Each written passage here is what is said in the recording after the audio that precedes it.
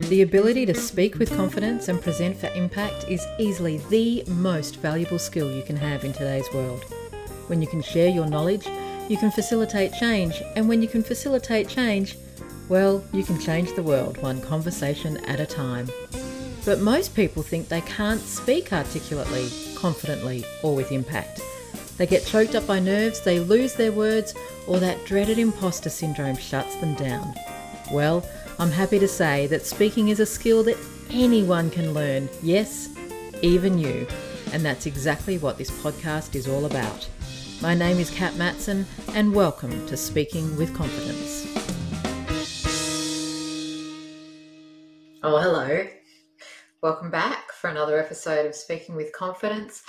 And I love that you're listening or watching this episode because, yes, I'm going to talk about how to host and run meetings that don't suck. Because goodness gracious me, don't we all need less meetings that suck? Look, I know over the last couple of weeks I've been talking about moderating panels, and it got me to thinking as I sat in a meeting that was a little lackluster. I thought, well, hang on a second. A meeting isn't that dissimilar to a panel. A meeting has different people. They have different ideas. They have different perspectives.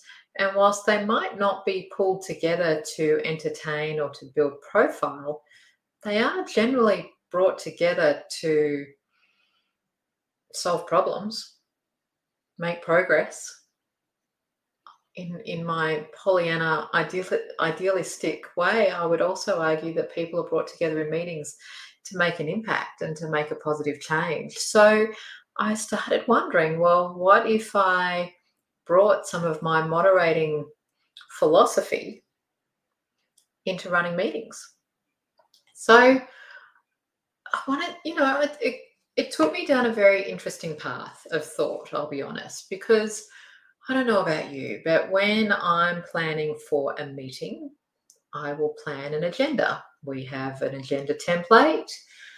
You list out who's going to attend, you list out the time that it's going to run from, and you list out the things that we're going to discuss. It's a bit of a tick list, isn't it, really? We'll discuss this, we'll discuss that. Even pulling together the agenda kind of is boring and uninspiring. When I'm preparing for a panel, however, my approach is completely different. I'll identify my outcome first. I'll begin with the end in mind. I'll ask myself what kind of conversation or where all of these people can bring a different perspective. I'll identify some questions that I want answered. And then I'll kind of think about the different perspectives that I want to draw out of my panelists to stimulate a conversation and to stimulate a shift in thinking. I might also, when I'm preparing for a panel, I'll actually identify specific questions that I might ask each of my panelists to achieve or to land at the outcome that I identified at the beginning. Interesting. Wouldn't that be an interesting way to approach a meeting? And then I got to thinking again that when I'm running a meeting, we tend to sit around a table or a virtual table these days, but we kind of put ourselves around a boardroom table and we quite literally just tick things off. Everybody walks in with their pen and their paper and maybe their computer and they take notes. But with a panel, well, boy, when I'm preparing for a panel, I'm thinking about what's going to be a visually appealing experience for both my panelists as well as for the audience. What's going to be interesting or engaging? Do I need slides? I generally don't use slides in panel conversations, but that's another conversation. Do I need visual aids? How do I make sure that everyone can see everyone? We don't put that same amount of thought into our meetings. And I'm certainly not suggesting that, you necessarily bring in different furniture for your meetings. Then again, taking your meetings to a different location is highly, highly, highly recommended.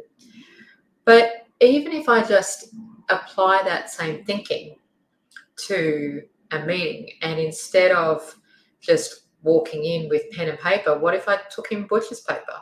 What if I took in crayons? What if I took in Post-it notes and Sharpies? I know some of you are groaning because you walk in and you see the Sharpies and the Post-it notes and go, oh, for crying out loud. I'll come to that later. But what if we approached our meetings with a similar mindset to approaching a panel conversation? The other thing too, when I'm running a meeting, I'm focused on ticking the very linear things off the meeting agenda. Have we discussed that? Yep, tick. Have we discussed that? Yep, tick. Whereas when I'm moderating a panel, I'm moving through often randomly the questions that I've prepared, because what I'm allowing to happen is, an idea to be sparked here and another panelist jumping in here, and then I'll go, oh, well, that's actually an interesting segue into a question that I had much further down in the conversation, but let's jump to that before I come back. Far more interesting and engaging and stimulating and thought-provoking and inspirational and problem-solving than when we just identify and talk through each of our topics in a linear, ordered fashion. In fact, some of the things that I love about panels is how we go off on tangents and then come back. I'm not sure that we give space for tangents in our meetings as often as we could. So I just wonder how our meetings might be different if we gave some conscious thought, perhaps using some of the methodology that I've talked about in the last couple of weeks when it comes to moderating panels, or any other methodology that you've come across, if we actually brought a different methodology, a different paradigm, a different technique to our meeting, rather than assuming it's a meeting that needs to be chaired or a meeting that needs to be run. And look, I mentioned the whole, roll of eyes and groan when people see Post-it notes.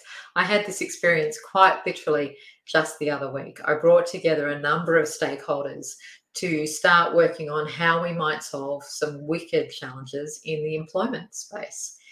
And they were expecting a brainstorming session, and they walked in and there were Post-it notes and there were Sharpies and there were big sticky Post-it notes up on the wall.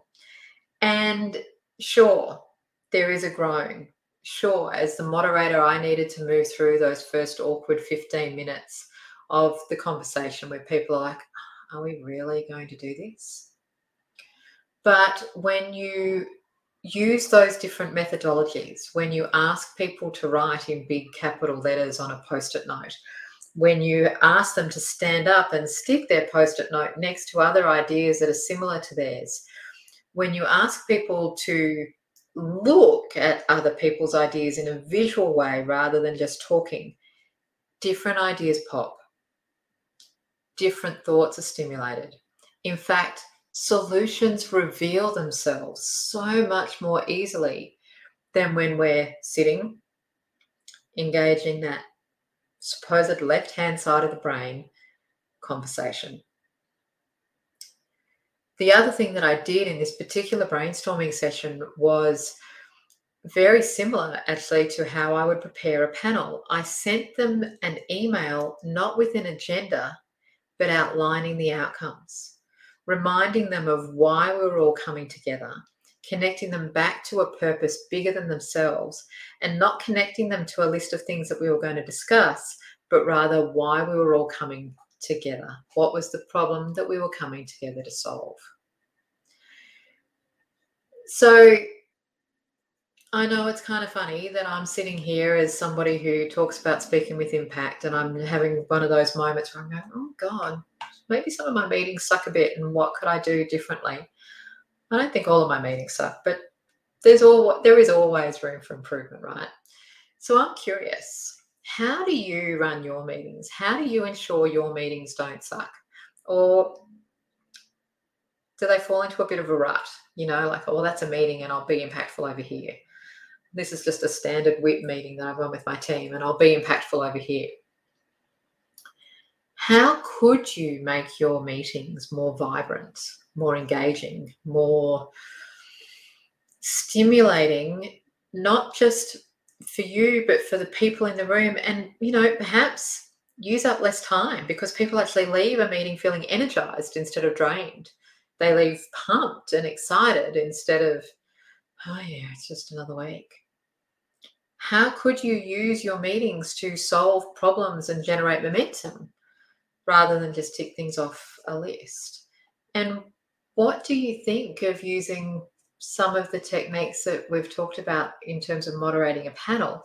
What do you think about using those techniques to run a meeting? I really would love to hear what you have to think or say about that. So head over to the Speaking with Confidence Facebook group. That's literally Speaking with Confidence with Kat Matson. It's exactly the same title as this podcast.